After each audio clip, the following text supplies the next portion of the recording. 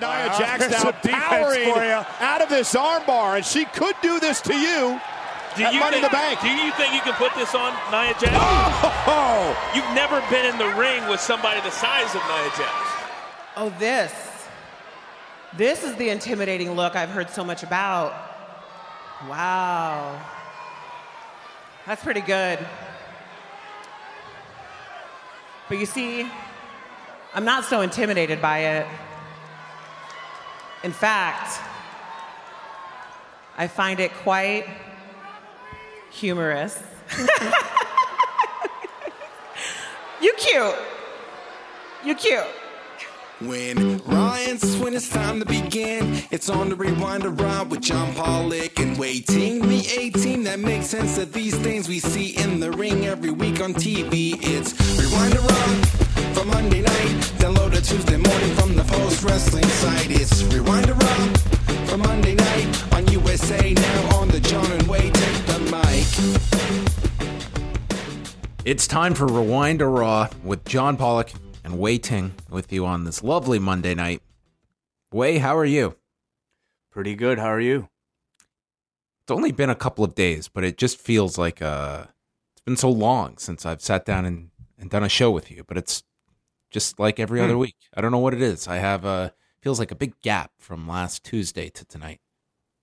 Well, it wasn't because we released the show on Friday. That's true. Right. We did that one as well. So I've spoken to you even sooner than I did in my head. Yes, and on top of that, I saw you yesterday for the Toronto screening of the Bipolar Rock and Roller. And I even saw you today, too. We had lunch together. So I don't know what I'm talking about. But I have no idea what you're saying. We even recorded a show earlier today. That's true. That's true. So anyway, on that note, we have a lot to discuss today. Yes. There's a lot going on in the world. Before we start, though, this is going to tie in because on Sunday night, you and I went to the Toronto screening of Bipolar Rock and Roller, the documentary on Mauro Ranallo, which I would imagine a lot of people saw on Friday or sometime over the weekend. It aired on Showtime. It aired on TMN in Canada, and I'm certain it's going to be replayed pretty heavily. But it was pretty cool. I hear that it's also on Crave TV. Okay, so multiple options to see this documentary. It was kind of cool to watch it, though, in a movie theater, and especially the Regent Theatre in Toronto, which I've never been to, which is this very old-style theater with one screen. It was very cool. Yeah, I've been there before. Yeah. What did you see there? Oh, some independent, something like my friend's friend released, like one of those things. You know, I guess not too dissimilar to this, except this one was a lot more high profile. So I guess we should mention that on Sunday, it's the return of the Post Roundtable, and you and I are going to be sitting down with not just Mauro, but also the director of this film, a good friend of ours, Haris Yusanovich, who has been working on this documentary for, I would say, close to like 9 or 10 years. It's been a long, long process that he has been working on this. Yeah. I mean, I don't exactly know how long, but I just know that, 3 years ago, John and I watched the first cut of this before Showtime got involved. So he had already been spending, several years developing that. So it just kind of tells you maybe exactly how long the entire process was. But I mean, because it was like 3 years since we've seen that cut, and because this version was probably quite different from the other one, I mean, I had pretty much forgotten everything about it. So it was basically brand new to me.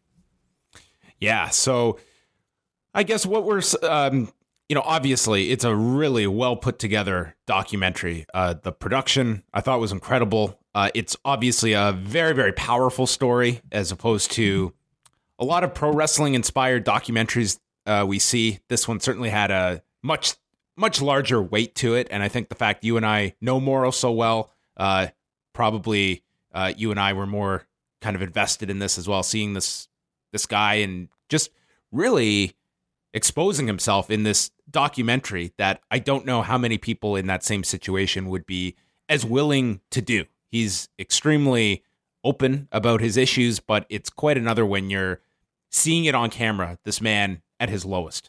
Completely. I mean, I can't imagine how what it's like for him to see it. Because I think like even Morrow said he didn't want to watch it until the whole thing was done. So like back in 2015, we watched it and he hadn't seen it, but I was blown away even by that version of the documentary. So I can't imagine like sitting in front of an audience and watching it and having the whole world see it too.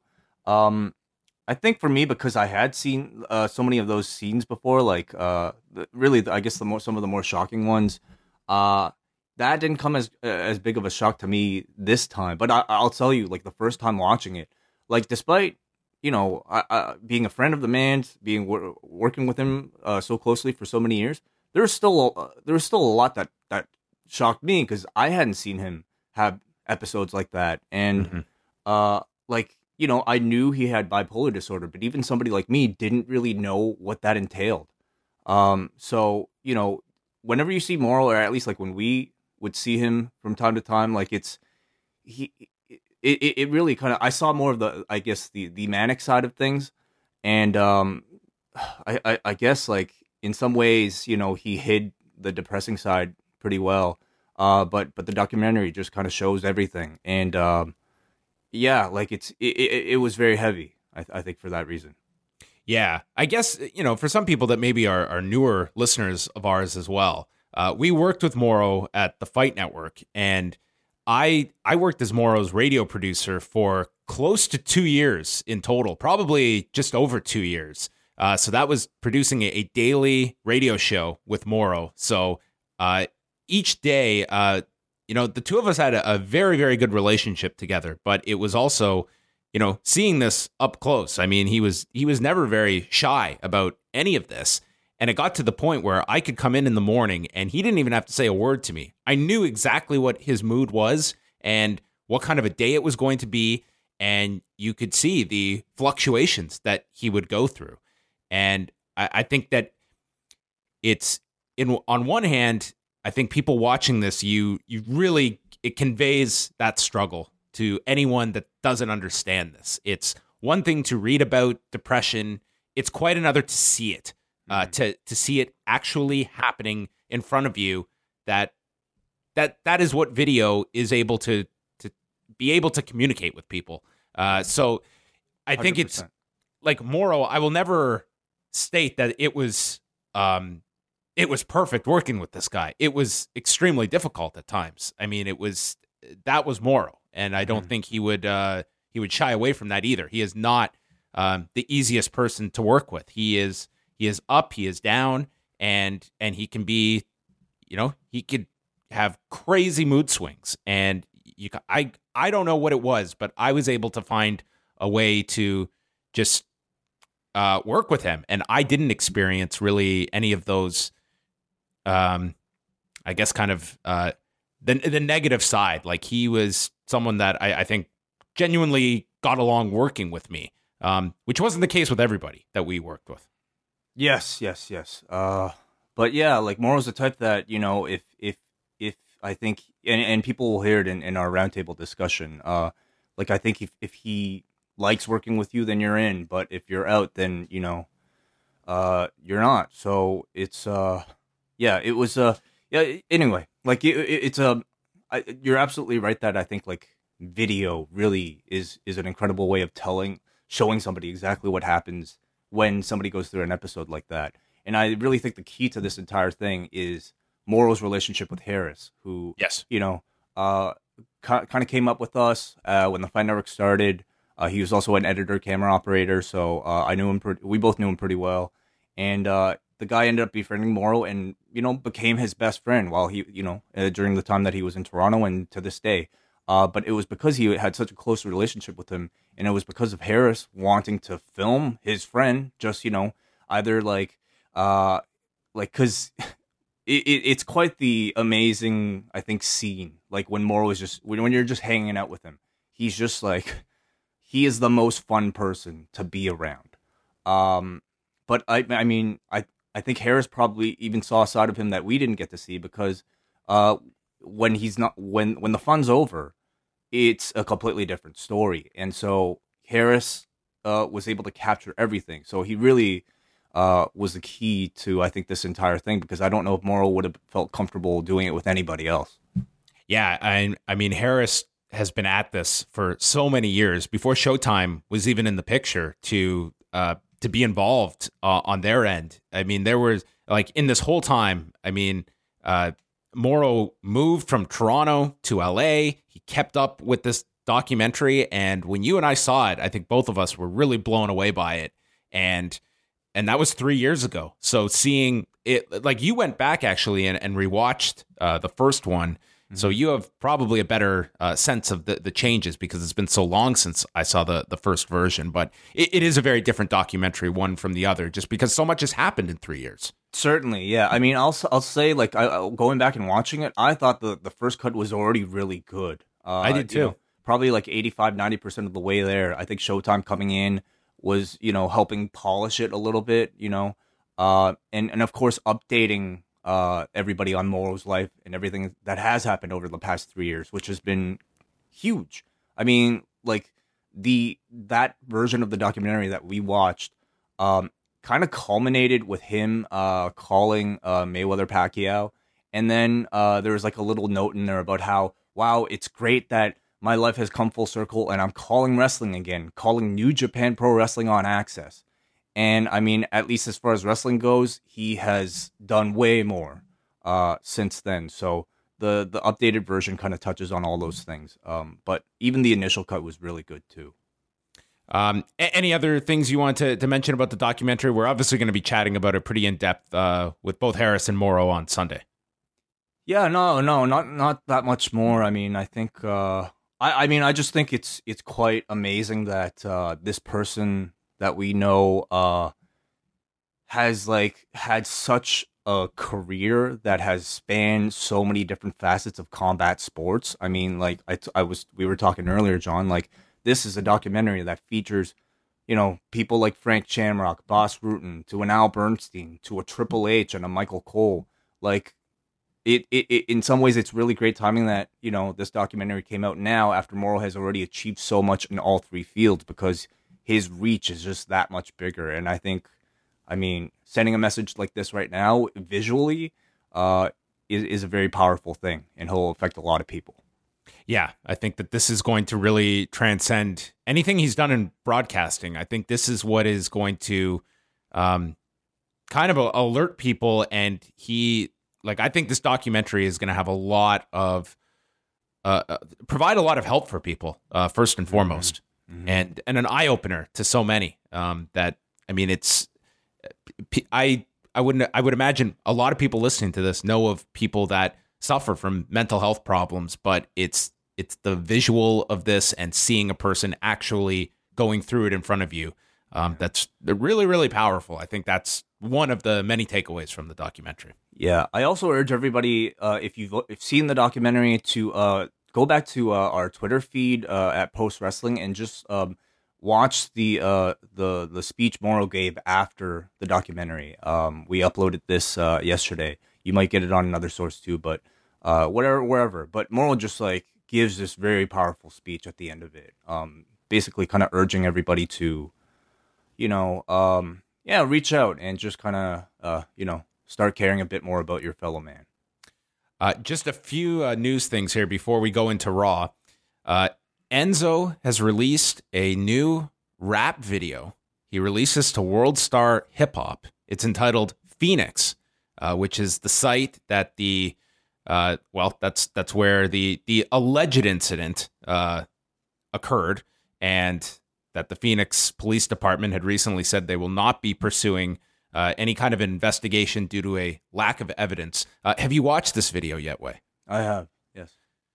First of all, what did you think of just the actual performance here? Is Enzo, does he have a next act in his career that is going to be in the world of rap?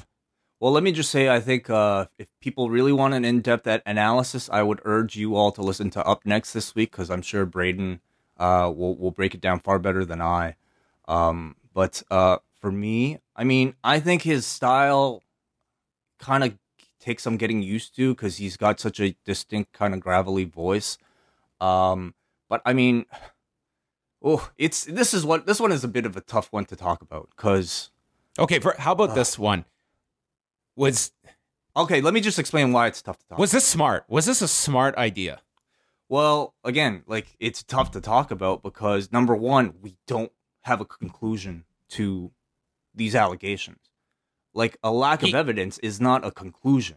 No. It just means a lack of evidence. But so, in this video, I mean, if you are to take these lyrics literally, it sounds like this guy is not ending this and fully intends to engage in a civil lawsuit against him. Which, listen, if this guy is completely innocent, his reputation has been completely damaged, and he's lost a job, and he has every right to go out and clear his name, which may be the only way that he can pursue this. Because as you've just stated, like this was not a black and white conclusion to this story. It was shades of gray. And this, I mean, I would say that I am not a lawyer, but if he is looking at a civil suit, I don't know if putting this video out, calling her a lying ass hoe, would be the best idea. Right. Yeah. Rap is interesting, I guess, because like I feel like in rap, I've seen this type of reaction to like legal matters and very serious. Maybe not even at this level though. Like if somebody has a rape allegation against them, I mean, I don't know if like I've necessarily heard like diss tracks directed at accusers, like I guess a week after a case has been dismissed. I think even that is a little extreme. Rhyming gender persecution hurts the Me Too movement and the women's revolution. I'll just say, like, I think the song and the video, if you're already a supporter of his, I think it'll make you a bigger supporter of his. And if you're not, I don't think this will do anything to change your opinion whatsoever. I mean, basically, it just basically further kind of amplifies however you already feel about the man. Yeah, and I don't take it really as any surprise, but it really does seem that he has no interest in wrestling either. Oh, yeah, yeah. I mean, I really have to question how much passion he had to begin with. You know, we know he's not a great wrestler. He was very talented on the mic. Mm-hmm. And, you know, I mean, he can continue doing that. You know, and if it's rap that he chooses to do it in, then, you know, then so be it. So that video, you can, I'm sure, find it. It is online. World Star. Go to World Star. Michael Bisping has announced his retirement way. This is a really prominent name in mixed martial arts, and he put on his podcast today, he stated everyone knows about his right eye and the problems that he has had with that right eye. But then he stated for the first time that after his last fight against Kelvin Gastelum, which was 3 weeks after the George St. Pierre loss, after the fight, he started having problems with his left eye, which is the good eye. And he said the combination of that and not feeling he needs to prove anything any longer, he is opting to retire. This guy fought 29 times in the UFC, won the middleweight championship, one of the great upsets, I think, in UFC history when he beat Luke Rockhold 2 years ago. But this is a really big name, I think, in mixed martial arts. Somebody that has been around in the UFC since 2006, had some enormous fights. But I think it's going to be probably that Luke Rockhold win that is going to be the moment most people are going to remember Michael Bisping for, although there are quite a lot that he has had. His rivalries with Dan Henderson, with Vitor Belfort, Chael Sonnen. He's been in a lot of big fights. Quite the amazing career the man has had. I mean, you know, just from winning the Ultimate Fighter onwards, I feel like, I think enormous overachiever, I would say. Yeah, I would say really hard. Well, I would say like he was kind of destined for like mid-carder status. Mm-hmm. But until that Luke Rockhold win that I don't think anybody saw coming, he maximized the value of that upset win. And got how long of a reign out of it?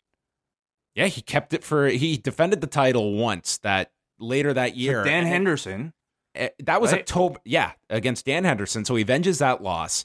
a guy who really should not have been fighting for the title at that stage of his career. So that's but we all watched that fight, and it was a great story. You know? Yeah, and that was the argument for it. But nonetheless, he defends the title in October 2016, and then he doesn't fight again till November of the next year, and that was the George St. Pierre fight. Mm-hmm. So, I mean, shit, like, he knew he got lucky winning this thing, and he kept that thing for as long as he could, you know? And I think, like, a lot of MMA fans were entertained, very entertained as a result of it. So he has nothing, like, at this point, I'm in full agreement. Why jeopardize your health for another fight? What is there to gain? So I think he should have retired even after the GSP fight then. I think everyone, even hindsight and foresight, did not understand the Kelvin Gastelum fight, other than I think he just took that fight on pure emotion after this loss to St. Pierre, and it was a very brutal knockout in the first round, and unfortunately that's going to be the final memory of him inside of an octagon. But sometimes with fighters, something so definitive as a loss like that kind of seals the deal of, okay, I need to move on from this, rather than going out on some split decision where you're constantly going back and forth and telling yourself, I could still do this at a competitive level for a lot of money. I think that the damage he has done to his eyes, I think if that kind of necessitates you to move on, he made good money the last number of years on top of the Fox deal, winning that championship, getting points on a major pay-per-view like 217 with George St. Pierre.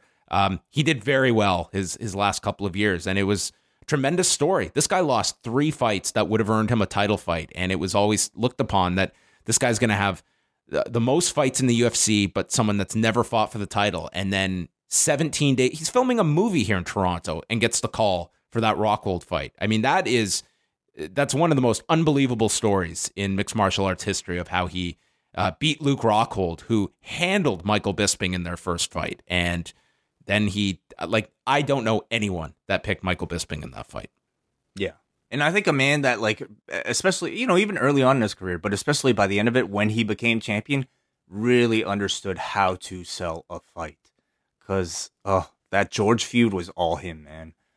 And he understood that, and he always did it for the betterment of the card, that people want to be engaged in something, in a rivalry, and he knew his role inside and out.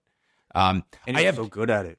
I just have 2 quick stories about Michael Bisping. He was probably one of, if not one of, my favorite people to interview. The first one was he's coming off that Luke Rockhold loss.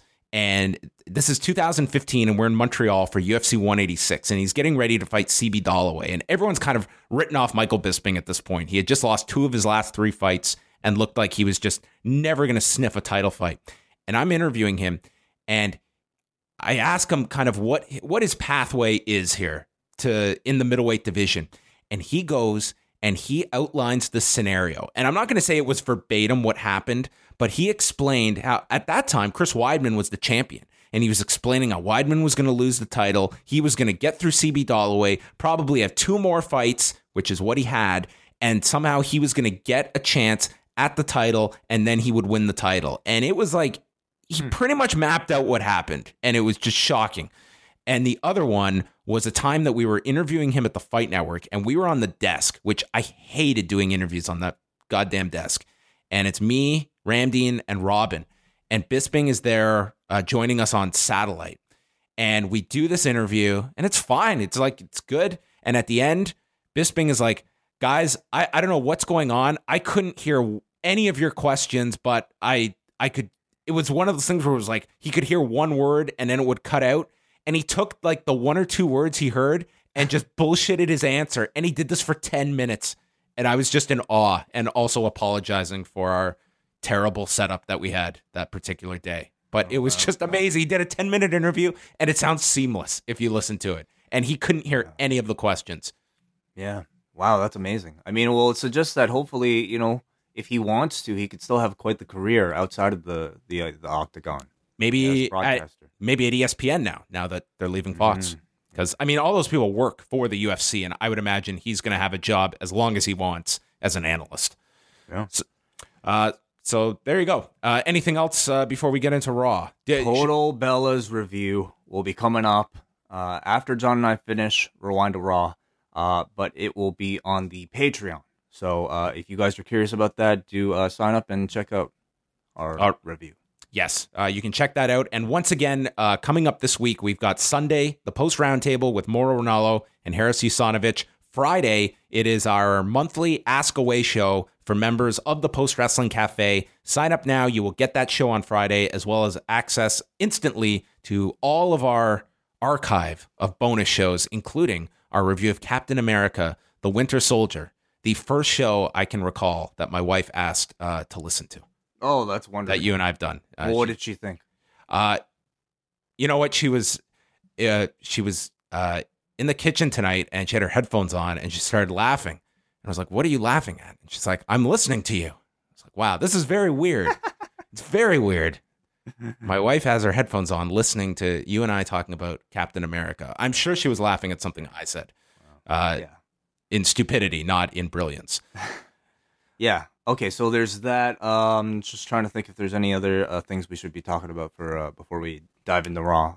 I have a few things now that I'm got my head going here. So later this week, a lot of stuff going on. We're going to have a Q&A up on the site this week with Sebastian Swab of Smash Wrestling, and we're also going to be giving away 2 pairs of tickets to the Smash Wrestling show. We're going to give them away Tuesday night on Rewind to SmackDown. So tune in Tuesday night. And you could win tickets to their upcoming Northern tournament that is going down this Sunday. Very loaded tournament that they are bringing in a lot of people for. So that's going down Sunday in Toronto at the Phoenix Concert Theater if you tune in Tuesday night. Very exciting. And on the note of giveaways, we are doing our monthly T-shirt giveaways for all of our Patreon members. So if you haven't done so yet, please go to patreon.com/pledges and update your shipping address to enter our monthly draws. And final note is Davey Portman of Up Next. He is going to have an interview later this week with Amir Jordan, who is part of the upcoming WWE UK tournament. So you can keep your ears open for that this week. All at postwrestling.com and postwrestlingcafe.com. Yeah, also we have British Wrestling Experience coming up this week. Yes, that is everything.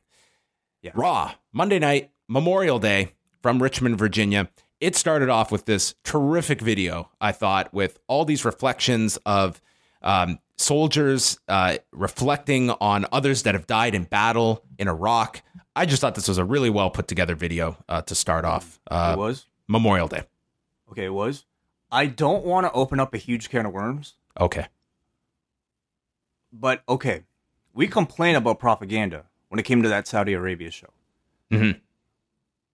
How does this? I know there's a big difference, absolutely, in the countries that we're talking about, but is this not another form of propaganda that we're seeing? I mean, it's Memorial Day. I would never compare. Listen, you opened up the can of worms. I know. Sorry. I don't think it's an honest comparison to look at some of the things that happen in a country like Saudi Arabia and compare it to the U.S. That is not to say the U.S. does not have difficult foreign policy that you could heavily disagree with. I also see a very big difference between the policies of a government like the U.S. and the actual soldiers that are out there fighting. And I think that to bestow the politics upon all of these soldiers is not necessarily fair to those soldiers, especially ones that have died in combat. And yeah, I do see a big difference. Okay, cool. I just wanted to you're not wrong. Like there are like in an American produced show, and there's been no shortage of it in the WWE's history of pro-US propaganda on their own shows. And in the case of the Greatest Royal Rumble, I think the biggest issue people had was that it was not the WWE just going to another country and producing a show. It was they were being paid by the government to put on that show with that very heavy messaging that was inserted into the show. And it was a direct transaction with the government of Saudi Arabia. And I think that was, it's not as though if the U.S. declared, if they announced tomorrow that they are they are going to war with North Korea, that we are going to spend money for pro-war messaging on various programming. Wait, is the Army or something not a sponsor? They have been in the past for recruitment, yes. I mean, I don't know. I just I'm only asking questions because I'm curious. I want to form my own opinions about these things, and I see so many different things that this company is doing. Some I think the public is totally cool with, but some we let slip. And I just want to have a better understanding why and get the conversation going. I don't want to spend the whole show on this. No. That's fine. But I think this is just a normal conversation to have. I watched this and listen. I think a lot of people had massive disagreements about the Iraq War, both in 2003 and presently with the benefit of hindsight. I think many people, to a man or woman, would disagree with that decision to go to Iraq. However, I can divorce the politics from a Memorial Day video that is acknowledging that innocent lives were lost. Soldiers that were fighting on behalf of their country. There were a lot of victims in Iraq. Yes. So I have zero problem paying tribute to soldiers that died in a war that many people would feel they shouldn't have had to have been in. Right. Yes, absolutely. I completely agree there. Braun Strowman then wanted to weigh in on all of this. He came out, giant, get these hands chant. And he states that he is motivated by the briefcase and he's going to destroy the 7 other men at Money in the Bank. And then he's going to cash it in for a shot at Brock Lesnar. So this was a pretty clear path outlined by Braun Strowman, which I think everyone expected, but it looks like if they go with Braun, it would be not the traditional surprise cash-in, but rather a announcement ahead of time for a pay-per-view, which is definitely a possibility coming out of this match. Yeah. It would make no sense for the unbeatable Giant, to do any type of surprise cash-in. Like, he needs no handicap, or his opponent needs no handicap whatsoever. Finn Balor came out, and he says that he's going to climb the ladder and take back what is mine, and said he gave everything last week, but at Money in the Bank, there will be 6 others in the ring with the 2 of them. Braun notes that he put up a great fight for a little guy, and then giggles when Finn slaps him, tosses Balor in the air with this Beal, spinning him. And then Kurt comes out and notes the intensity being shown here, one of his favorite eyes. And he explains that the winner gets a shot at the brand's champion and suggests that they have a rematch tonight, which I was waiting for Finn to point out, maybe one of Kurt's lesser favorite eyes, injured. I was just throwing and I am hurt. And a referee is sent out and Braun Strowman and Finn Balor have a rematch. This was highlighted by Kevin Owens coming out for commentary. Yeah, it's somewhere in between all this, yes. I mean, Finn standing up to the Giant, I think, makes Finn look good, so that characterization, I think, was pretty positive for him. So Braun then does the exact same spinning Beal we just saw. Bobby Roode is watching backstage, which Owens notes that's what he does best, watch TV, and he's got no idea which SmackDown performers are in the match. He doesn't watch. Maybe he doesn't have cable. He'll have to wait till it's on over-the-air broadcast in 2019. When we come back from break, Michael Cole is reminiscing about Braun and Finn's match from last week, which he has now upgraded to a classic. A classic match last week. Braun shoulder blocks Balor over the barricade into the crowd, carries him on his shoulders, but is shoved into the corner post.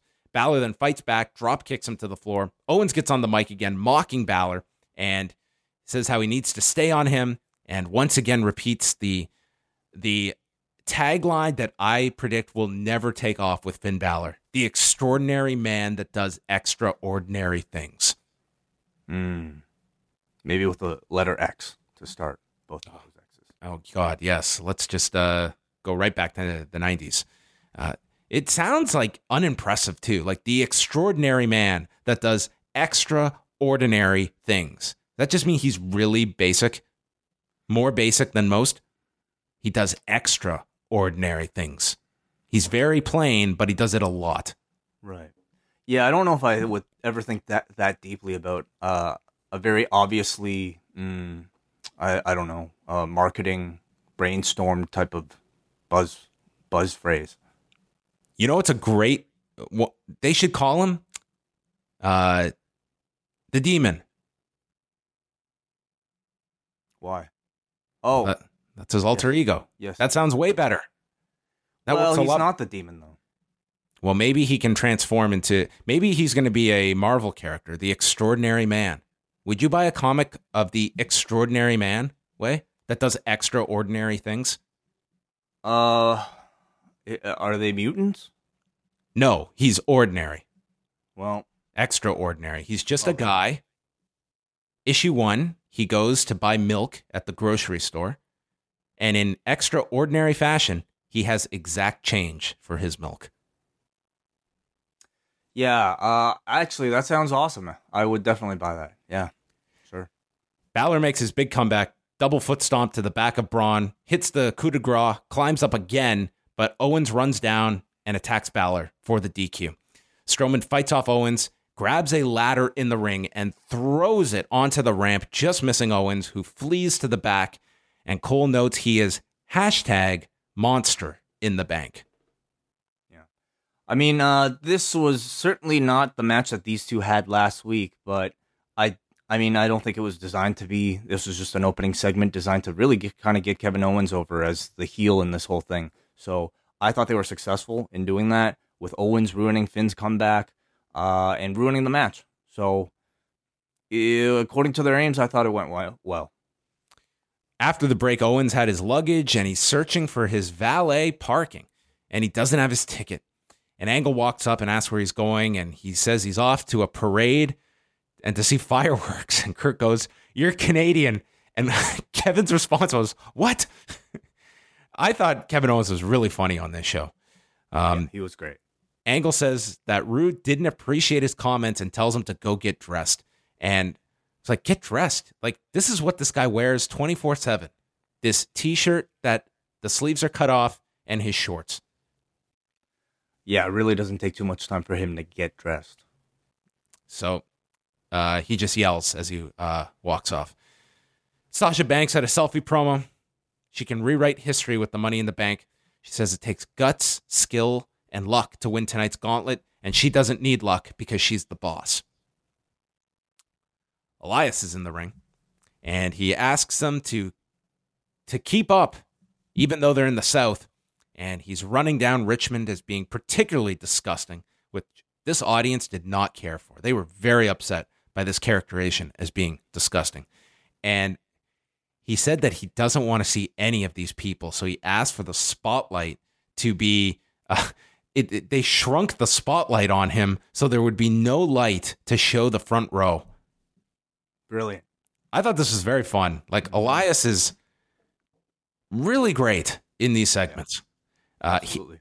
He asks Lance to bring the vocals up so we can hear less of the audience, and demands silence, threatens to sit there all night, and then they just go to the matchup board and cut to break as Elias is just still complaining in the ring. We had a SmackDown ad plugging tomorrow night Samoa Joe, Daniel Bryan, and we are also going to get Ty Dillinger against Shinsuke Nakamura. Come back from break, Elias is still in the ring, and then he's interrupted by Seth Rollins in this new red and black outfit. And he tosses the stool to the floor and tells Elias to leave. And Elias does, without a fuss. So you knew this was not going to be the end of Elias tonight. But I thought a great segment from Elias. I thought he was great here. Just great pacing with his delivery. He had a job, and his job was to come out and really annoy this crowd in order to set up Seth Rollins' babyface interruption. And he did it. I think he's really exhibiting like an ability that not many people in this company have of being able to control a crowd and manipulate a crowd the way he does. So he really kind of deserves that praise. And you got the ultimate Elias payoff. No match at the end of this segment. I was like, This is great. This is what this guy should do every week on TV. He kind of does. Yeah. I mean, I think they understand what the limitations are. This guy's way more effective not wrestling, which has its ceiling for growth. But he's a great character. Seth Rollins, Jinder Mahal for the Intercontinental title. Sunil introduced Mahal. Rollins clotheslines him to the floor, hit a suicide dive, blockbuster, and then Mahal catches him. And throughout the match, he's working over his midsection. He hit a gut buster with his knees. Rollins came back, Falcon Arrow. Audience is very hot here during his comeback. He calls for the stomp, but Sunil gets involved and is ejected by the referee. And this allows Jinder to hit Rollins in the midsection with a chair, getting a near fall. Sunil returns, gets tossed into the ring. He then placed Jinder in the corner and buckle bombed Sunil into Jinder in the corner. Now, is that legal? How is that different from throwing an object at somebody? Well, I guess Sunil had been ejected, so he came back to his own demise. A chair can be ejected. Like, well, you can't eject the chair, but I mean, it just makes it's like is throwing a person at somebody different than throwing an inanimate object at somebody? I guess the chair is of more consequence. Why? I don't know. Maybe they don't value Sunil as any kind of a weapon. Okay, interesting. I'm trying to get into this logic. I agree with you. I'm asking all the questions on this show, John. Yeah, I know. Every question I have. You're forcing everybody to think. Sunil returns. No, he doesn't. He's dead. Rollins takes the chair from the floor and he attacks Jinder for our second consecutive disqualification. And he continues to attack Jinder, which Cole calls an emotional attack. An emotional attack, Way.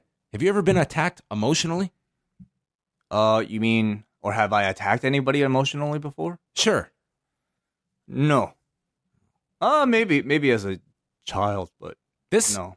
I'm not an expert, but this to me seemed like a pretty clear-cut physical attack. Well, sparked by emotion.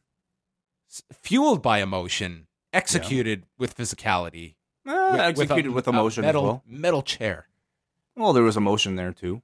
Oh, well, if you ever hit me with a chair, I'm not going to be yelling, my emotions. Well, we don't know if Jinder's emotions were hurt. I'm sure his feelings were somewhat hurt. We did not hear from him after this match. I'm sure Sunil's feelings were hurt. He just became an object that somebody threw at. And not even an object that carried enough weight to cause a disqualification. Like, he's nothing.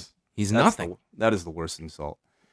Anyway, I don't, I liked the match, actually. I thought it was one of the better Jinder Mahal matches that I can recall.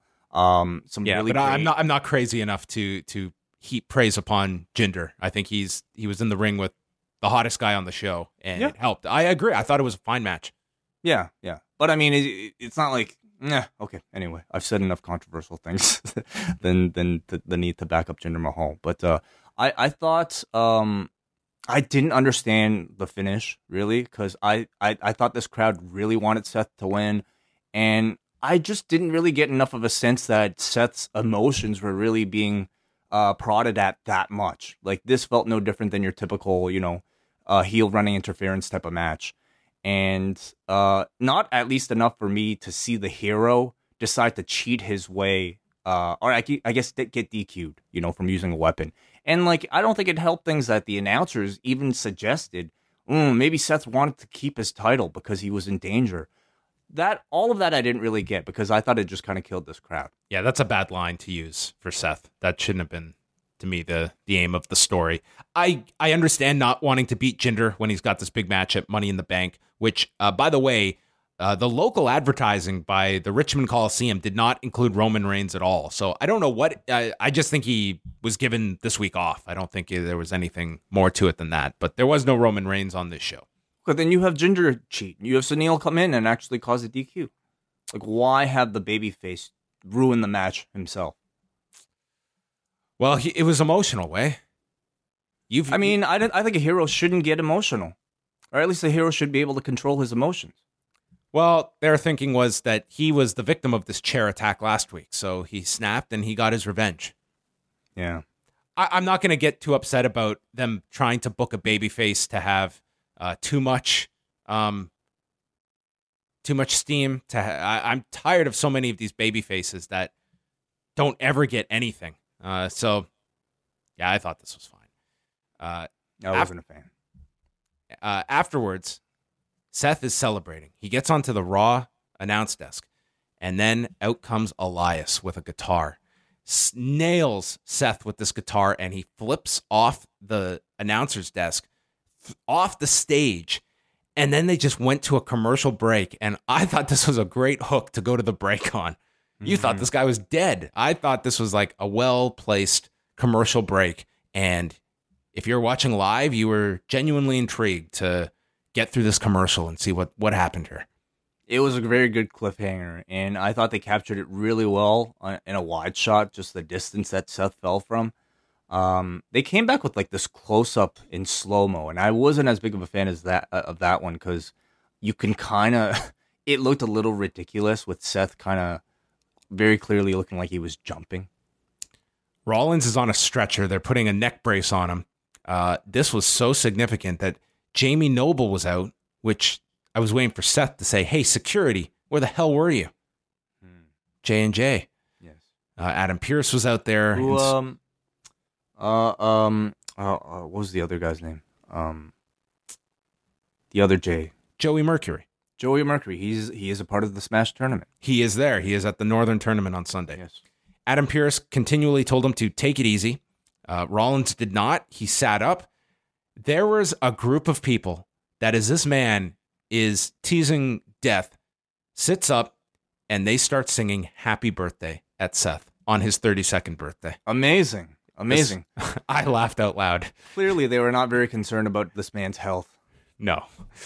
He stands up and he's helped to the back, but he goes out on his feet and not on his stretcher. So looks, I would imagine, Seth and Elias for Money in the Bank, which I think you're going to have a super heated crowd, and you're putting Elias with the best person possible.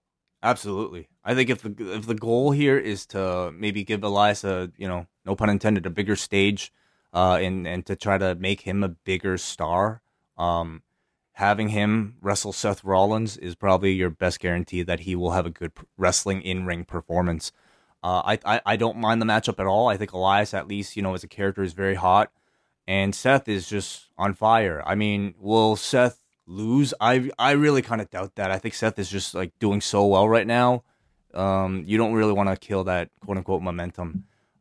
The gurney thing, I don't think many people bought, as you could tell from the people saying happy birthday to him. No, Richmond's just callous. Yeah, but and the booking of the finish of that match aside, it's certainly not enough to derail Seth Rollins. But I wasn't necessarily a fan of this much of the stuff on this show for him. Okay, I have a question, a two-part question for you. If CM Punk loses on June the 9th, Money in the Bank is there in Chicago 8 days later. Is there a CM Punk joke made on the show? How will he lose? Let's say he loses badly in the first round to Mike Jackson. The next week, the pay-per-view. Well, considering there's a lawsuit going on, I think it would be, I don't think they pull. There was a lawsuit pending the last time they made a crack at him. But, I mean, it's actually will be in trial. You're right. So I would hope that I don't quite understand how this is happening when Punk is fighting literally in 2.5 weeks. Right. I mean, I think it would be smart of them to not talk about it at all. 1.5 weeks. Crazy. Yeah. So, but now, what if he wins? Do you think the crowd will bring him on? I think regardless, there will be at some point a CM Punk chant on that show. I think that's a guarantee. I think that Roman Reigns and Jinder Mahal should be prepared for that. I would say if Raw was in Chicago as opposed to the pay-per-view, that Stephanie would be so ready with a line if she got that. Because that's what she did the last time Raw was in Chicago, and she did a promo and just made a crack at Punk. If I would be sure she would be ready with one, but I don't imagine her having a speaking role at Money in the Bank. But I think always possible. We'll see how petty they can be. Nia Jax comes out, and as she's walking down, her music stops, and in its place is Ronda Rousey's music, and she comes out, and Jax is visibly annoyed. And this was her heel turn. This music. The DJ turned Nia officially heel. Does she have different music? No, I'm just saying that her music being stopped for Ronda's to play, it was the switch in tracks that led to the heel turn. I mean, she kind of turned during the terrible upfront angle. Kind of. That was done. Remember that? That was all the mutual respect that they're clearly not going with now. Right. Yeah. Like that segment was very much done with the idea of, at least on that day at the upfronts, that it's going to be two baby faces. But Minaya's been kind of playing, more of a cocky character ever since then. And, it was sort of I guess you're right, because, like, even the contract signing last week, she wasn't necessarily all that heelish. It was Stephanie was the manipulator. Yeah, it was after the manipulation. So, I mean, maybe you can point to that as the moment, but who cares? So Rousey joins commentary, where, I don't know if you're aware, Wade, this was the official first time that we got Ronda Rousey seated next to Jonathan Coachman, the man who predicted after she lost to Amanda Nunes, Vince McMahon will never bring this woman to WWE. Never. Wow. Yeah, I wonder if she even knows that or cares. I wonder how Coach felt. Maybe I'm sure they must have talked in the back and everything. Well, it seems like Ronda Rousey has quite a memory of those that have said anything negative of her. So I would guess that a prominent broadcaster on ESPN probably made it onto her radar. Nia gets on the microphone, and she's glad Rousey has come out to see what she can do to her at Money in the Bank. And she has an opponent in the ring, Michelle Webb, who I think they called a judo champion. Apparently, I don't know this wrestler. I don't know what level of judo she was here, but her armbar looked good. Well, Nia says she's going to have her opponent demonstrate that thing you do. What's it called? The armbar. And the woman applies it to Nia, and Ronda just casually says she doesn't even know the name of the hold. I bet she doesn't know the defense. Which was a nice little line. Nia steps up and slams out of the armbar, and Jack says the armbar doesn't mean much to her and doesn't even think Ronda can apply it to her. Then she blocks a punch from this judo champion and hits her with a Samoan drop and says she could win just like that, but she's not done, and hits her with a leg drop and adds, I could literally crush a woman's chest with my leg and with this, and hit her with a rolling senton. And she challenges Rousey to come to the ring, and the crowd starts chanting for Ronda, and Nia cuts them off saying, she knows her name. You can shut up now. I'm sorry. That's okay. Sorry, I was just looking up the identity of Michelle Webb, and her actual wrestling name is Maddie Max. Maddie Max. Okay. Yes. Jax then mocks Ronda's intimidating look and says, I'm not intimidated by it. And she finds it humorous. And she laughs, calls her cute, turns her back, and walks out. Humorous. John, did you appreciate that? Humorous. An arm pun. Oh, that is pretty good. Yep, that's not bad. Do you think it was an intended pun or something that she just stumbled upon? Well, she did her fake laugh afterwards. I think she intended it to be a big pun, but I don't know how many people. I don't know. The fake laugh is something I think every WWE performer has to have down pat. So I can never tell what a sarcastic laugh would even sound like. Imagine Michael Cole just having a sarcastic laugh as opposed to that painful one we heard during the barbecue. And she just walks away. And I was so glad they didn't touch. I just didn't want to see them interact here. I know some people are really harsh on Nia as a promo, but I thought the segment was really good. I liked it. She was fantastic here. I think you could be harsh on her for, the upfronts. Like, that was just bad. That was awful. Last week, I wouldn't say she was that great either. But this week, I thought she was excellent. I thought she showed great confidence and completely commanded this segment on her own, doing all the talking. Ronda, as usual, I thought, her reactions were great. Like, all the cutaways that they cut to her on the broadcast table, her reactions were perfect. Like, she's got the look of, like, I'm amused, but I'm unimpressed. And, I thought this was, like, I love the fact that they are building this feud around a single wrestling move. Yes. And the idea that the babyface can't apply her finisher to the heel. It is so old school, but I think so effective. And I mean, I'm really glad they're keeping this feud simple because I think that it's so easy. Really, it should be so easy to book Ronda Rousey, especially against a giant. And I'm really glad that they're going ahead with something like this. You know what? I bet Ronda, under an alias, has signed up at postwrestlingcafe.com. And she was going to the gym over the weekend, listening to our review of Global Wars. She said, you know what? This was a great build they had for Roderick Strong and Cedric Alexander about who could hit their finish. This is a great idea. I'm going to text Paul and Vince right now. I think this is great. Yeah, I'm sure. No, but I love the idea that so many feuds we get, it's the actual match. You have to develop the story once the bell rings. Mm-hmm. And this, you're getting ahead of it by the story has already begun. You know what the match story is now, so you have a sense of anticipation instead of, 5 minutes in, okay, she's trying to get the armbar and can't get it because of the size. They're making that the story, and it's great. Yeah. And that match will be so much more exciting as a result. I mean, it's just keeping the idea in mind that the match is a part of the story, rather than like I think so many storylines that we've seen where the two feel very disjointed. You know, the goal of a storyline isn't just to make two people hate each other. I think it's to get you to want to see the wrestling. And you know, let's see how they do for the rest of the few weeks for this one. Dana Brooke was in front of a whiteboard with all of the equations with the various ways in which she can win this gauntlet match. I do not see that equation adding up for Dana Brooke. And she is the statistical sorceress. Sorry.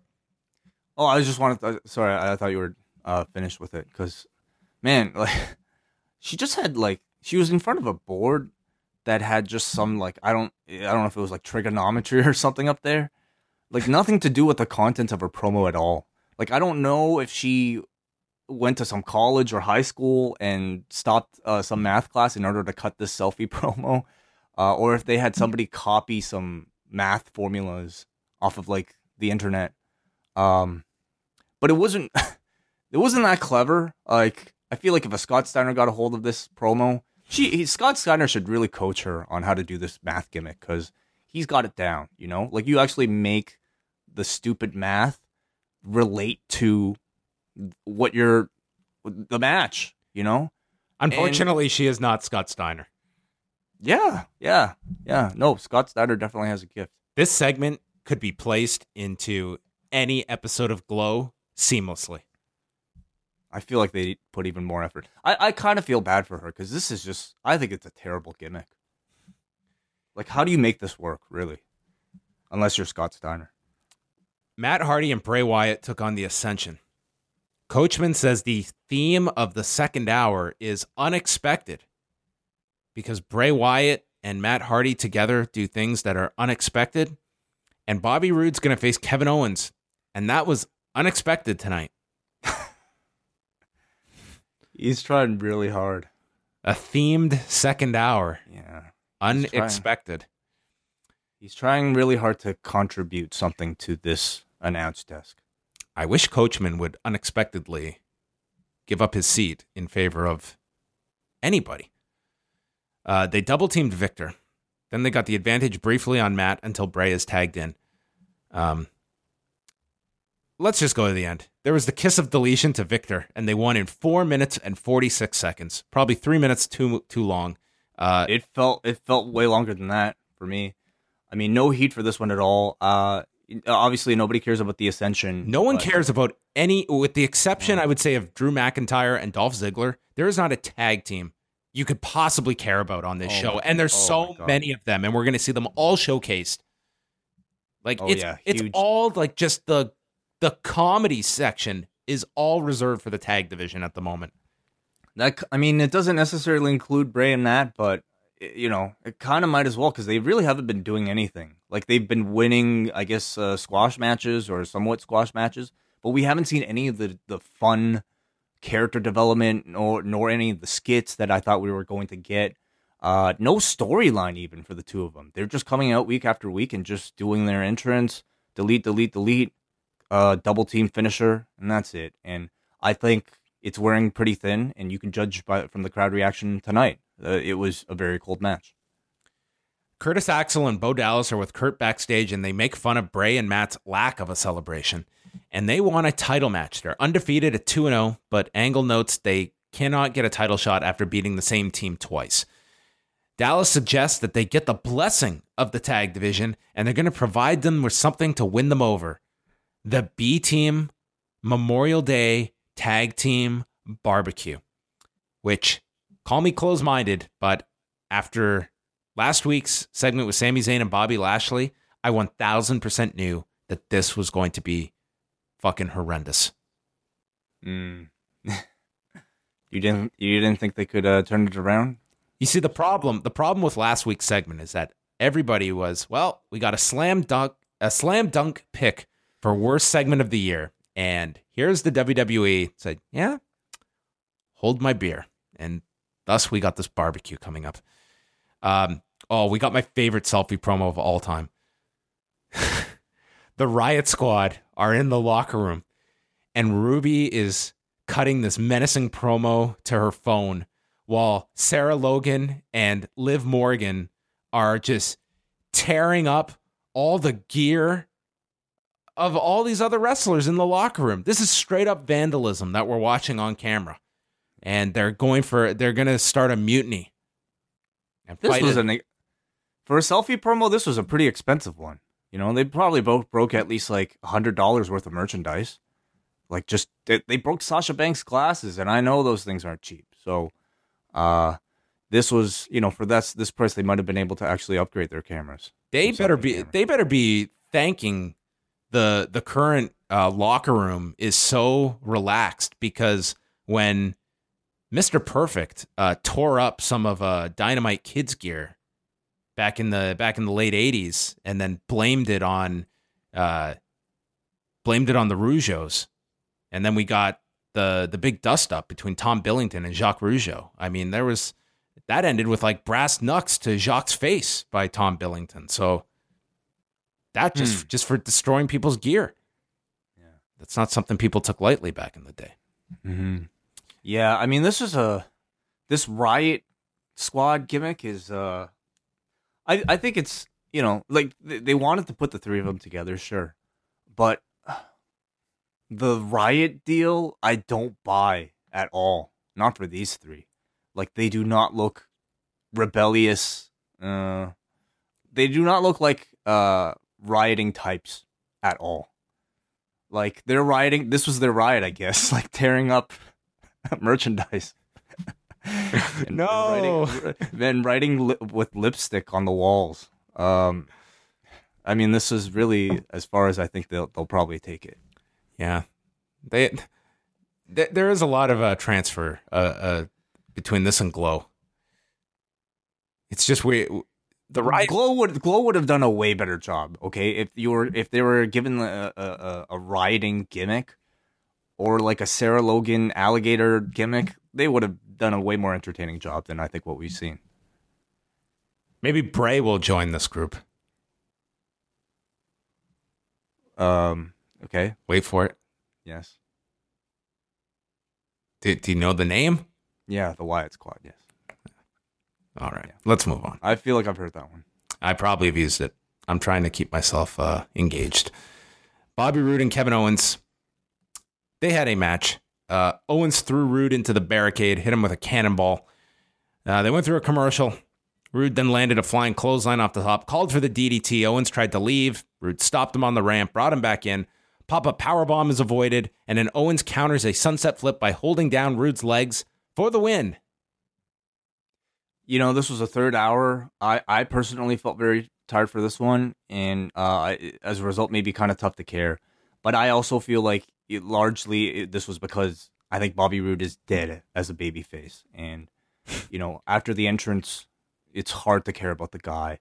And now that they're jobbing him out so much, I mean, I have to imagine, you know, some type of turn is imminent. Maybe we even saw it at the end of tonight, of this segment.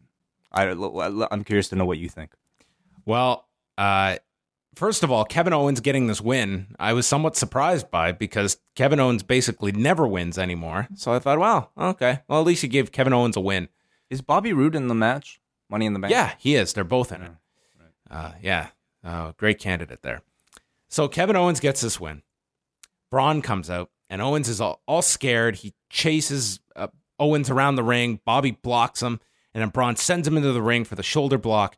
Power slams Owens as Roode is just posing and cheering. Then he hits him with another power slam. At this point, the win has been negated.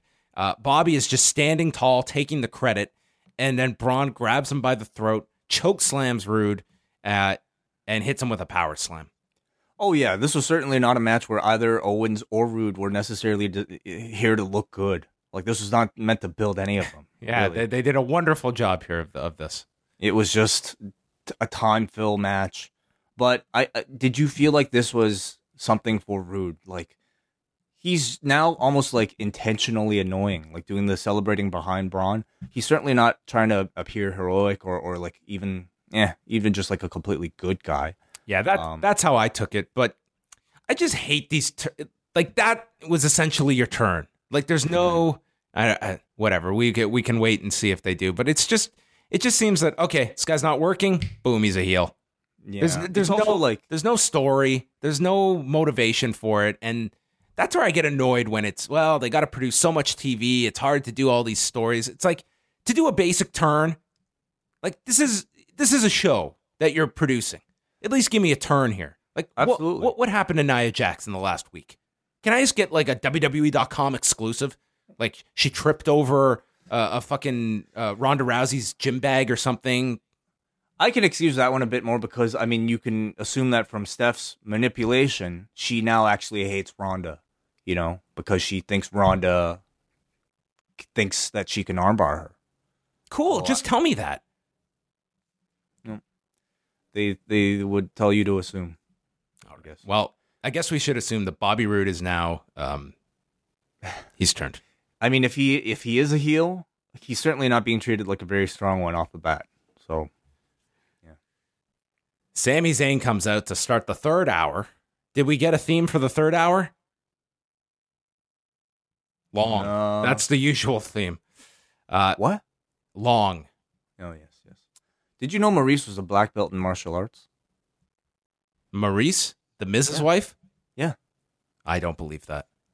They stated that in the Did You Know? Oh, did they? Superstar Facts. Well, yes. I did not know that, and I'm somewhat surprised by that. I don't exactly know which martial arts. They simply said black belt in martial arts, but in some of my research... All of them. In some of my light research, I think it could possibly be Kyokushin karate. Okay. I don't know why they wouldn't just say that, but a black belt in martial arts. Maybe her and George have trained in Quebec before. Sure. I'm surprised we haven't seen more of it in her matches, I guess. By the way, if you listened to George St. Pierre on Joe Rogan's show last week, no. The man he's like very funny. He's a very... Was he talking about dinosaurs or like... Oh, dude, he talks about aliens? all of it. He's into aliens, dinosaurs. He's like, those are the three things I love: fighting, women, and dinosaurs. If he wasn't so good at fighting, he would just be a nut that nobody would take seriously. No, he wouldn't at all. He's like... But because he's a good-looking, incredible fighter, we somehow give him this crazy man all this attention. So for years now, I mean, Nick and Nate Diaz, they've always believed that the commission in Montreal allowed George to fight Nick at UFC 158. He had really missed weight, and they ended up letting it slide. And so it comes up, and George is like, Joe, I want to confess that it is true. I poisoned Nick. The poison does not take, so I'm very concerned. So I pay off the commission. Then I get superpowers, and he does it completely straight to the point that I thought Rogan was going to maybe take it seriously. I do love like when George attempts the sarcasm, because it is like it doesn't necessarily hit 100%, but the attempt is just so much fun. Like to see this otherwise pretty serious man try to do. Final MMA thing. I specifically noted this to tell you about. These are all the MMA news items I actually want to hear. Oh, So, well, this is thank the you. best one. It's even better than the George one. So Friday was Bellator 200.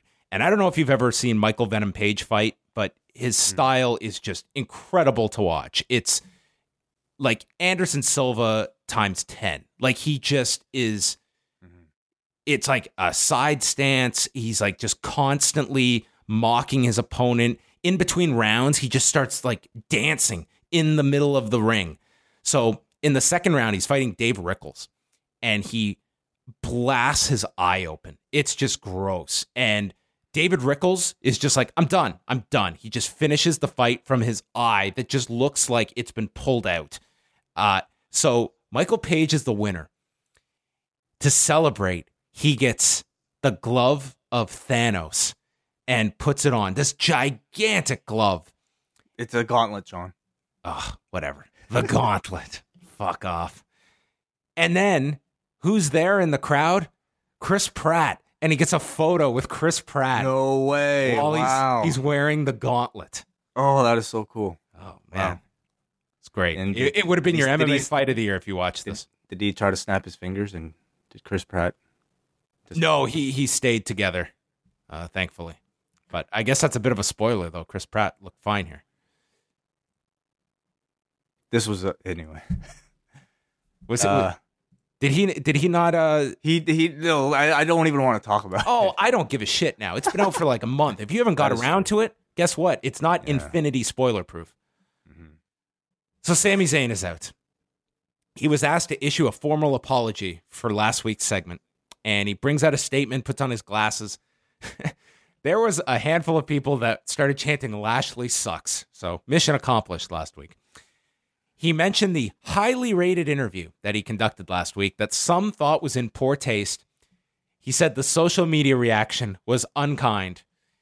Some called it brutal, and some called it cringeworthy, and some were embarrassed to be a Sami Zayn fan, including a 30-year-old man that was evicted by his parents who DM'd him on Twitter to say how ashamed they were of him. A man from Syracuse, he specifically said. From Syracuse. Is that supposed to be some inside reference? I mean, I don't know. At the end of the segment, though, we had Cole and Graves kind of joke about, and Graves suggested that this 30-year-old Syracuse man's name might have been Michael Rotundo. Oh, whatever that means. Well, Mike Rotundo went to Syracuse University. Yeah. Mhm. All right. Well, haha. Zayn says he lied last week. It wasn't really Bobby's sisters. They were men that I hired to have fun. And he apologizes to the WWE, to Lashley's family and the fans, but maintains everything he said was true right after he said he lied. And he said all the stories were rooted in reality. As an artist, I don't expect you to get it, which was a great line. And history will look back on his segment very favorably. Lashley comes out, and Jonathan Coachman says he is shocked that someone would be negative on social media. I think anybody that is going to be so thin-skinned should not be on social media. That would be my rule for Jonathan Coachman. I think that's a great lesson. I think that's a great rule. It is not for everybody. Lashley says Memorial Day is special for families such as his, as he salutes the men and women who fight for this country, which was very awkward in the middle of this segment. It just felt like a cheap pop, like knowing that this was failing. Well, It had nothing to do with. I mean, okay, I guess it was fine, but yeah, in the context of this whole thing, it felt desperate. Is what I'm saying. Lashley said his sisters found him entertaining and challenged Zayn to a match at Money in the Bank, shook his hand, and then squeezed his hand. And he is going to face him at Money in the Bank. Yeah. Some of the intensity in the end, I think, showed some glimmer of hope for these two, but certainly not enough to justify the way this feud was built. Like, we kind of see the end result of it. Okay, let's get to this match. How did we make these two hate each other? Well, let's suggest, maybe Sammy suffers vertigo off of a vertical suplex, and then we could do an interview with Bobby, and then we could introduce his sisters and his love for his sisters, and we could end it like this. It was it has been an abysmal failure. These two better have a 7-star match if they want any hope of trying to salvage this thing, because otherwise it's already dead. Yeah, I don't know. It was the announcement of this match on top of Rollins and Elias, and I'm just thinking, man, we got a really long show coming up in June. Yeah, we sure do. Do we have most of the card right now? Yeah, I feel like there's 100 matches that have been announced, but let's take a look at how many matches they have officially announced here. We've got 8 matches listed here already, and that's without Seth and Elias. So that will be match number 9. Like, yeah, dude, we're gonna get even more than that, I imagine. Holy shit! There's only we have a. Let's go through them quickly. Bobby Lashley versus Sami Zayn. The Bludgeon Brothers taking on Gallows and Anderson. Oh, wow. I mean, I forgot that was even made. Roman Reigns versus Jinder Mahal. Carmella versus Asuka. Nia Jax versus Ronda. AJ Styles, Shinsuke Nakamura. And the 2 Money in the Bank matches. So, yeah. So, I mean, you figure the Last Man Standing and the Money in the Bank, those are all going to get probably considerable time, especially the men's match. I would imagine that's going minimum 30, and probably AJ and Nakamura's going 30 as well. That's not even half the show, John. I know. Yeah. Oh, Reigns and Jinder. I wonder how long that match will be. I feel they have to go 15. Yeah, we'll see. Well, let us continue. This show continues. This feels like a really long show. Mickie James cuts a promo. She has her eye on the prize, and they note that this is her hometown in Richmond. Mm-hmm. I like the promo from Mickie. I mean, I think it's, we should really kind of give credit to people who are able to leave any sort of impression in these selfie promos, because they're not only do they look kind of shitty, but they're also very short. They're not given that much time. Like, I'm going to say like maybe 30 seconds, it feels like, for some of these. So it's tough to say anything memorable. And, I thought Mickie did a pretty good job here. Next up, they aired a promo, a rare promo for 205 Live, promoting Cedric Alexander, Buddy Murphy, which is the Cruiserweight title match they've been building up all month. And then Corey Graves is left to read the promo, stating Cedric Alexander defends his Cruiserweight championship. And Cole laughed hysterically at him. You moron. Drew McIntyre, Chad Gable. This just happened late in the show. Unfortunately. Well, what are the stakes in this match? Nothing. Right? Drew getting a win. It's just unfortunate. Chad works really hard, and Drew's very good as well. These two could have a really great match in the right setting. Not that this was bad. It was just the audience didn't care. Yeah, I mean, just not enough to maintain interest in the third hour, right? Like, sorry, are you... there's not a whole lot to this. I mean, Gable was getting beaten down for a while, landed a top rope moonsault, and then on the floor, hit a Kapu kick, crossbody off the turnbuckle is caught, run into the post, Claymore, 444, Drew wins. Yeah, Gable, I mean, has pretty much lost, I think 3-4 weeks in a row now, to Jinder, to Dolph, and to now Drew. So I think... I don't know what they're doing with him. It doesn't look like it's much. So, I don't know. His best hope right now might be either a tag team run with a returning Jason Jordan or 205 Live.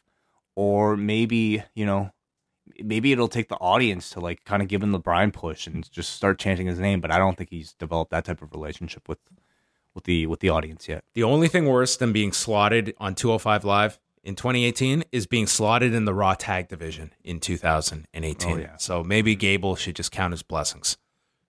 Yeah. The highlight of this match, by the way, was someone in the crowd that had made a sign that read, Seth Rollins is probably wanted for arson. Is that good? He burns it down. I know. This is what I look for in the third hour, okay? This is the stuff that keeps me awake. It's writing shit like this that I pray is going to get a smirk out of you. I like the arm pun more than that one. See, I'm not even going to give Nia full points on that. I don't even think it was intended. It's humorous. Ha, ha, ha, ha, ha. Come on. Okay. Then we had this fucking barbecue segment. These tag teams managed to destroy Memorial Day in 10 minutes. We had every every single person that was asked to be in this segment, look out. Yeah. Look out come Friday. Like, do you want to name the people? Look out come Friday. What's that's the day they release people, and I'd be very. Oh, really? How do you? No. I'm saying like not that that's happening on Friday, but whenever they do releases, they usually do them on a Friday. Oh, gotcha. Yeah. So I mean, if you get if Stanford's area code comes up on your phone on a Friday, don't answer it. Right. Yes. But they have far less reason to do that now. Yes, they do. But nonetheless, we had Titus Worldwide, Breezango, Heath Slater, Rhino, The Ascension, and The Revival. And the Revival was the saddest one that they are lumped into this. I mean, what can you even say about this fucking thing?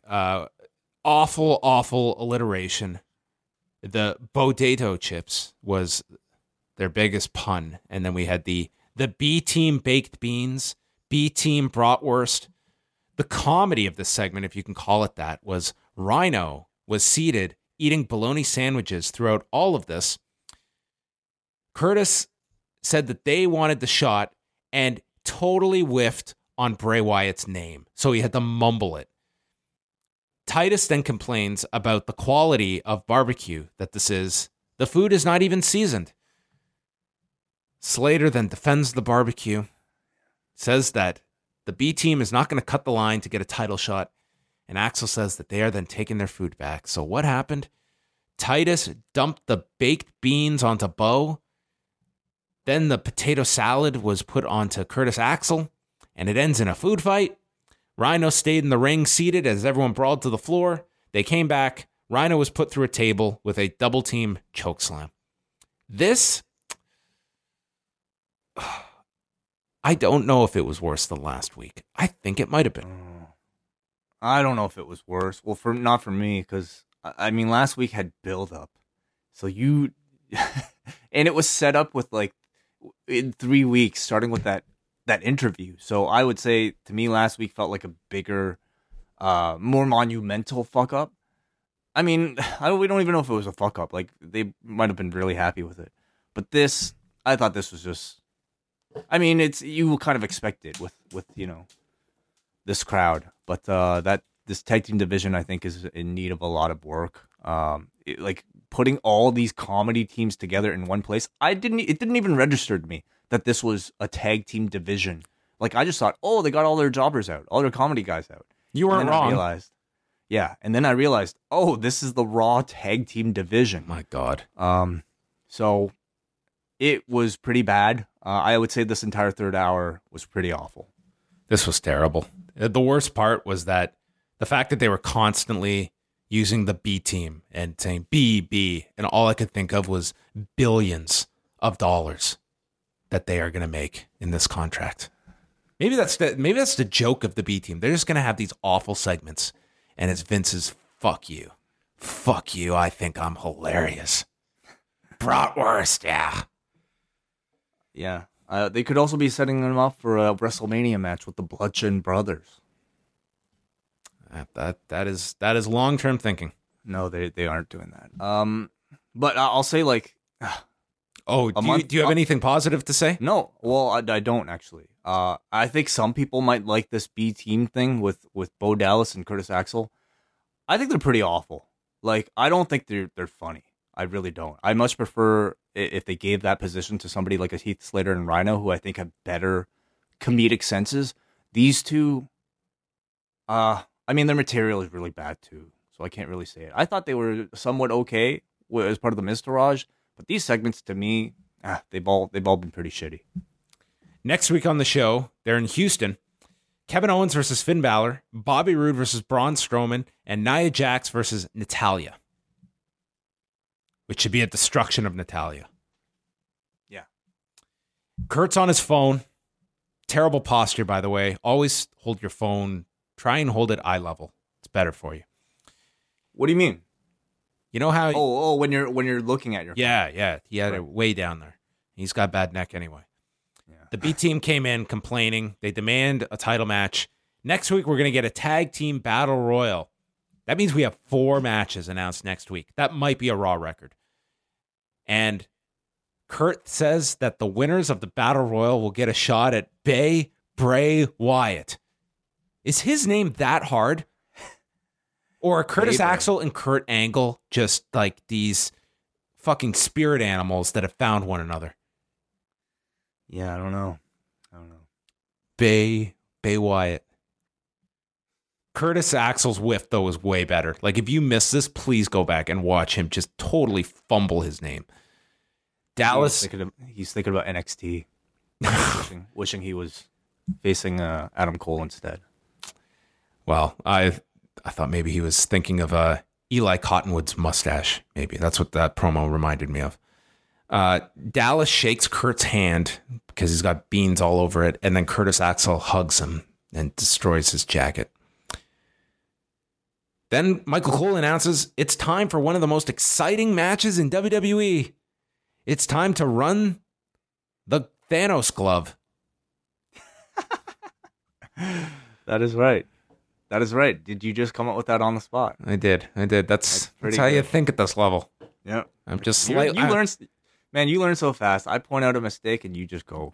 You exceed beyond, I think, what you're expected. I'm just trying to keep up with you. That's all. Yeah.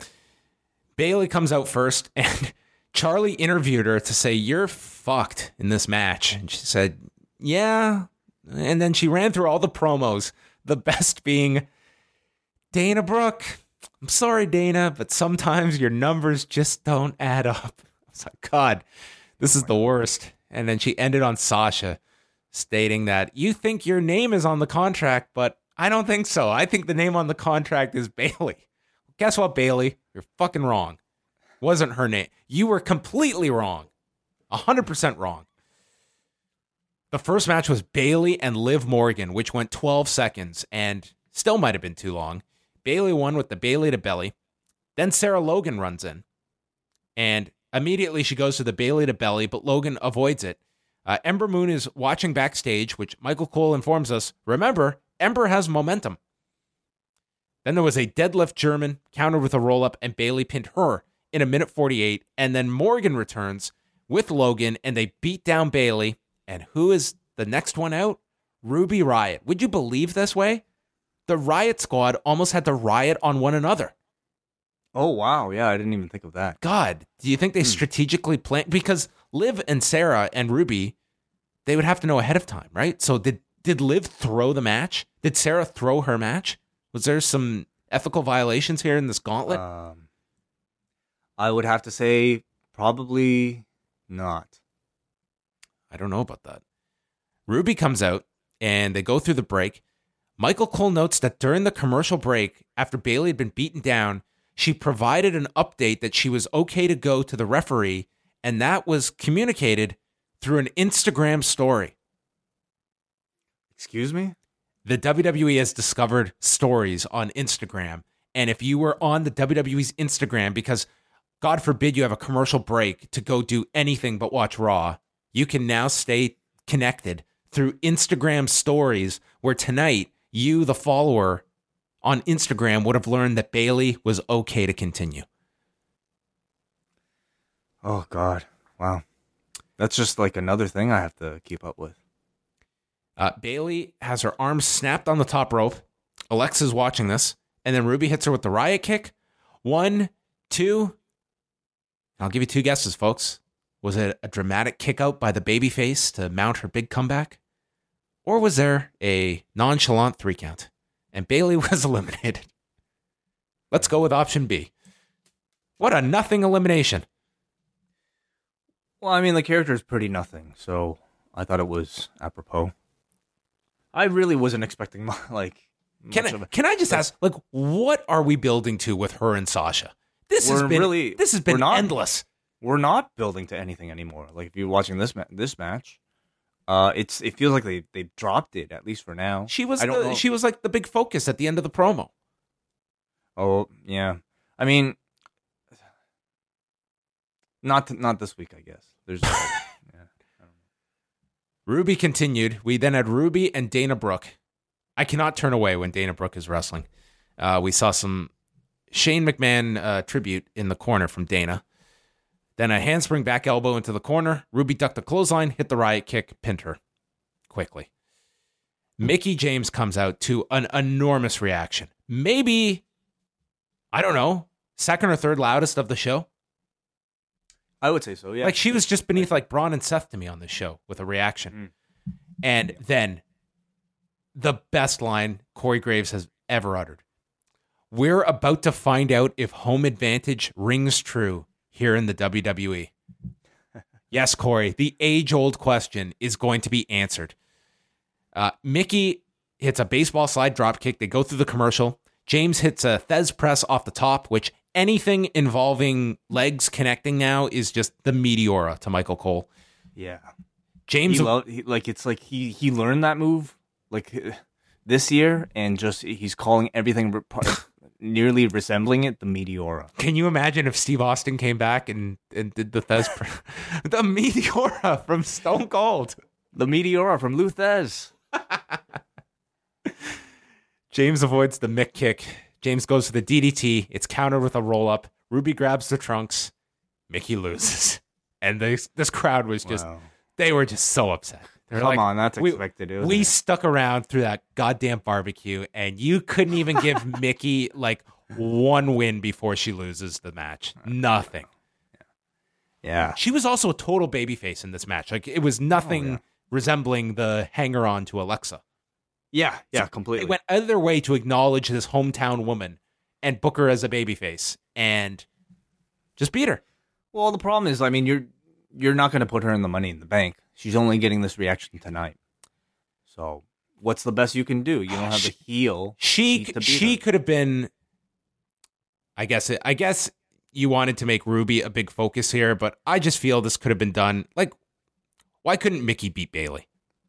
Why couldn't Mickie beat Dana Brooke? Because they wanted to build up the Ruby advantage, I guess, with the Riot Squad. Well, yeah. I mean, their focus was not to make this crowd go home happy. Like, their focus is to tell their bigger story, for better or worse. Well, they did do that. Ruby and Sasha was the final match. Sasha missed with her running knees into the corner. Riot elbows her way out of... The running knees, excuse me? That's what I'm calling it, Way. Oh, okay. Riot elbows her way out from the bank statement attempt. Then Riot bounces off the top rope into a DDT for a 2 count. They fought on the turnbuckle. We got the cheeky Nando's knee delivered to Ruby Riot. And then Sasha powerbombed her. It doesn't... I mean, it still works, actually, as a knee. But not as good as a super kick. I'd be so nervous taking that. Just timing that knee. Sasha goes for the bank statement. Liv Morgan and Logan return to stop it. And then this allows Ruby to get a roll-up for a 2 count. She kicks out, back to the bank statement, and Ruby taps out. Sasha wins. Sasha is entering the ladder match. And that was that. That's how Raw ended, with Sasha celebrating. Mm-hmm. Yeah. Not a great gauntlet match. Certainly not even in the same conversation as the one for the men that took place for the Elimination Chamber. I think this crowd was sort of deflated after Mickie got out of there, and so Sasha really didn't feel like a star at the end of this because this crowd just didn't really care that much about her winning, or at least not as much as they wanted to see Mickie win. So it kind of tells you maybe how little people care about her right now when she's not strong enough of a babyface to kind of help this audience forget about their disappointment. To be honest, I think that you could have even put Mickie in the Bayley role at the beginning, where she gets the quick win over Liv and then ultimately falls to the Riot Squad. Like, I think you could honestly, if like Bayley's going nowhere fast, especially in the next month or so. So putting Bayley in the middle of this and she just gets upset by Ruby, and then Ruby goes to the final and Sasha's there in the finals. I think you could have got around this, and at least you would have given the audience something with Mickie at the beginning. She was the more over babyface. I just hate when you get these reactions that are very rare for characters that I would be going out of my way to maximize them and not minimize them. It just seems like this is handed to you. Do something with it. Yeah, but what are they going to do next week, though? Well, God forbid that 1 week Mickey comes across significant. Right. Doesn't hurt you. Doesn't change the story next week. Maybe that's better saved for like the dark match, though.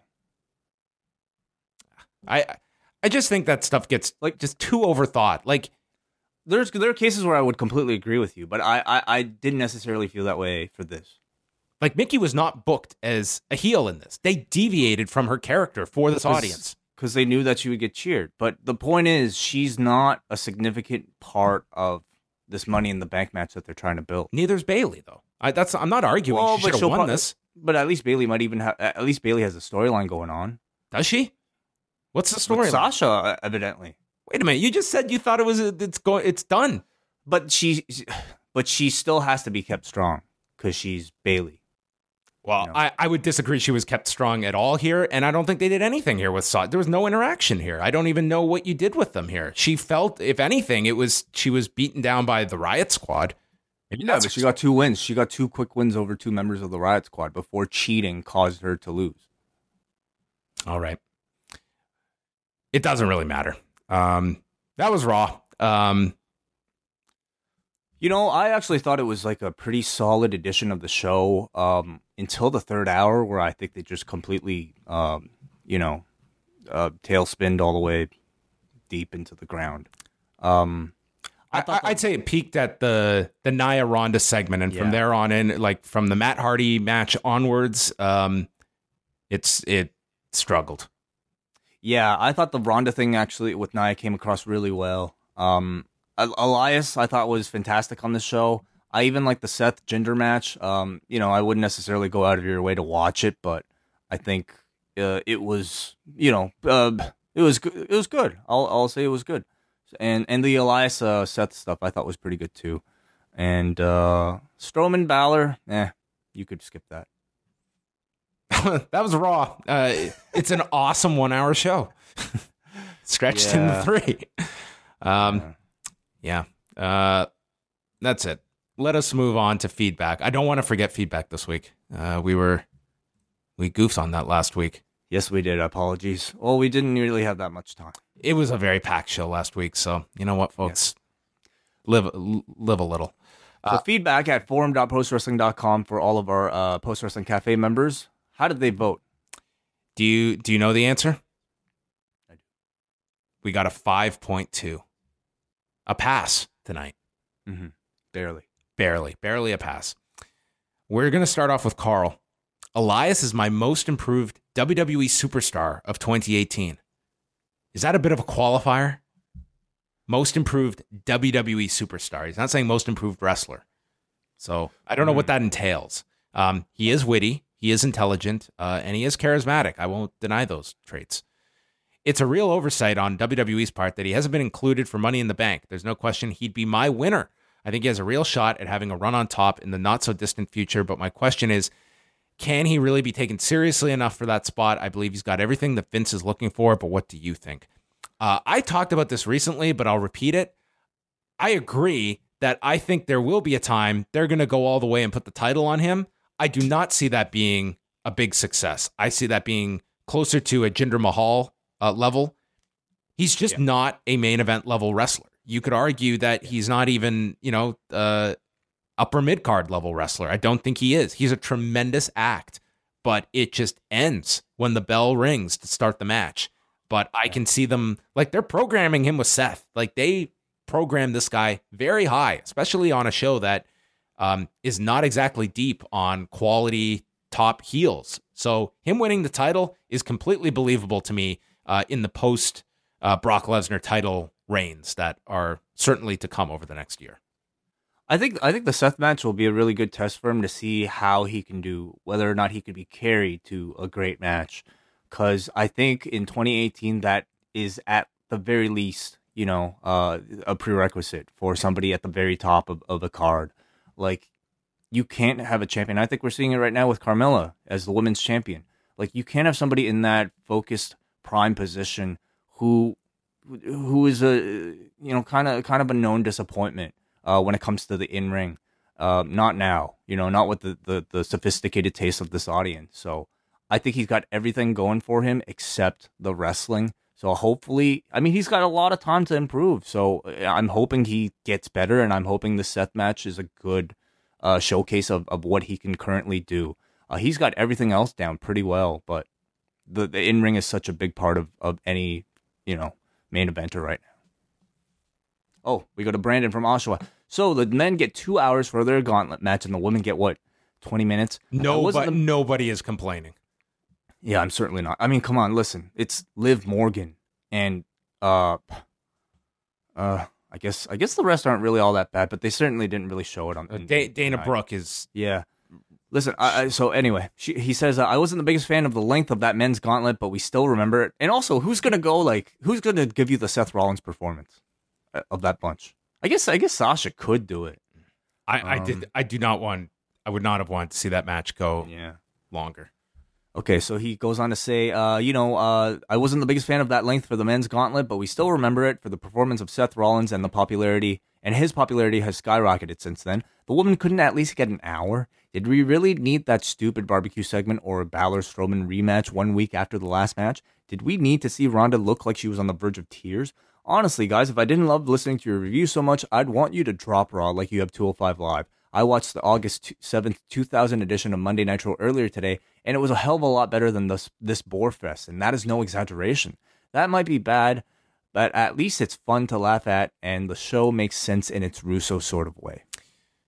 See, whenever we have gone back to watch a 2000 episode, that's kind of the mentality I go into that show with, that it's not going to be boring, and it'll probably be fun. And halfway through that show, I'm just perplexed and want wrestling to disappear as a entertainment form. So I don't have that watching Raw. I will say that, though the barbecue came close this week. Yeah, perhaps it's like the feeling of being able to look forward to Brian Mann and Nate Milton dissect what you're about to watch. That makes it more fun. Very true.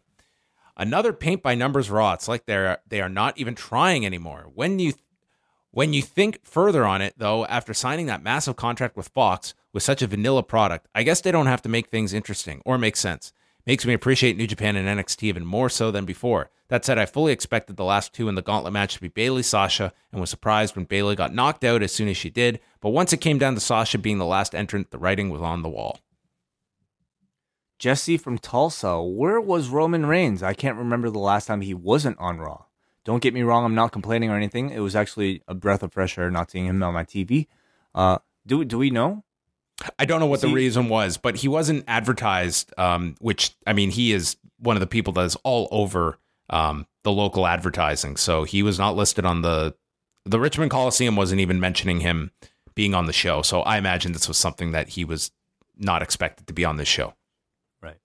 He goes on to ask, I know it's still 3 months away, but based on what you're seeing right now, what can you honestly see as a serious contender for Brock at SummerSlam? The only guys that I see that are over enough are Braun or Seth. I'd be happy with either of those choices. I think there's a really compelling argument to making Seth that guy that faces him at SummerSlam. Also, it's not a guarantee that Brock is dropping the title at SummerSlam, and if that's the case, maybe you don't want to beat Seth at this particular time. But those maybe you do, because he's not dropping the title. And if your ultimate goal is maybe somebody like Braun. Yep, those fails. Those are two options, and whether people like it or not, Roman will be one of those candidates as well. You would figure for another match with Brock, because it's been left open-ended for another match. So, yeah, I'd like to see the Rollins match personally. It'd be a great match. I think it'd be a really good match. Things I didn't fast forward through. Elias, I like his shtick. Rollins, still surprised that Burn It Down chant is working, but he is becoming over enough for the Lesnar match. Sami Zayn, I liked how bad this continues to be. You really kind of have to enjoy it at that level now. Yeah. Strowman, who is Bobby Roode? But seriously. Nia Jax's uncomfortable promo with Rousey. BBQ. I do love holiday segments. Can't take this stuff too seriously. Sasha, always a fan. Did I skip over Roman? Overall, this was a quick Raw to get through for me. Not many segments worth watching. Been that way a lot lately. It's disappointing with the talent they have, but I guess the talent needs to be in the building to help.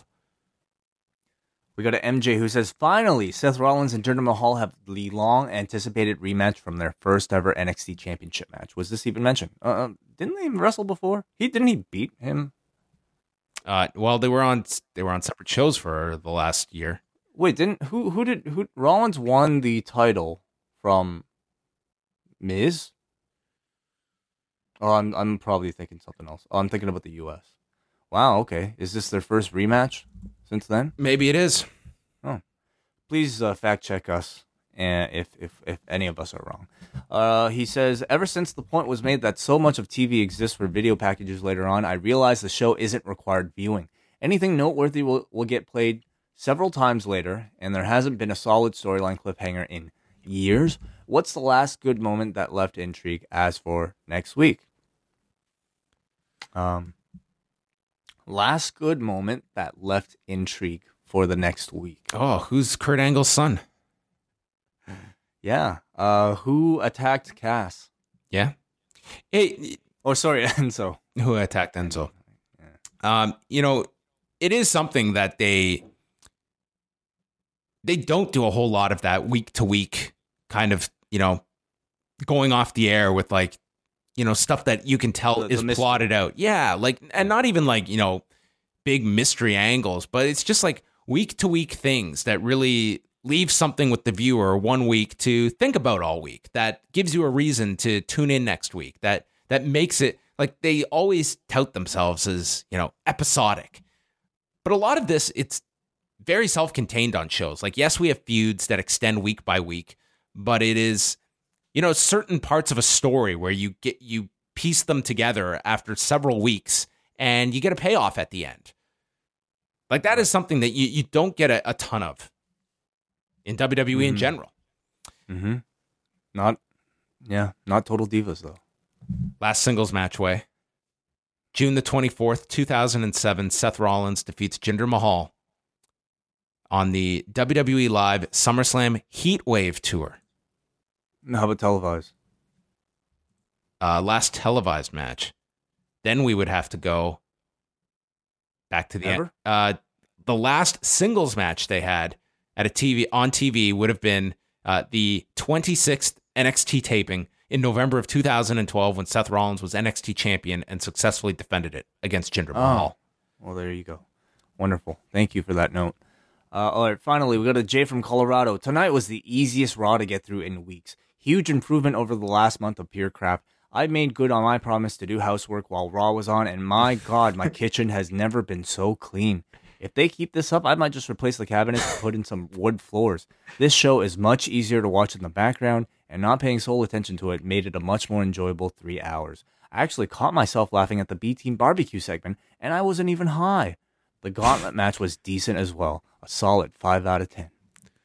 That was great feedback. I enjoyed it. He is from Colorado. Well, there you go. More power to you. All right. That was, well, thank you, everyone, for all your feedback. You can always leave it at forum.postwrestling.com. And we are going to end this portion of the show. But we are going to have the Overrun segment. Join us in the cafe for my weekly rundown of this week's edition of Total Bellas, featuring the conversation. The conversation that I think everybody was watching in the trailers, and the breakup. I can't wait. You can go postwrestlingcafe.com. Way's Total Bellas review will be up, so you can check that out. And we'll chat with you on Tuesday night. Rewind to SmackDown. We're going to be giving away 2 pairs of tickets to Smash Wrestling, so you can tune into that Tuesday night for your chance to win. And that is all. Go to postwrestling.com and check out Way's Total Bellas review. It is the highlight of the week.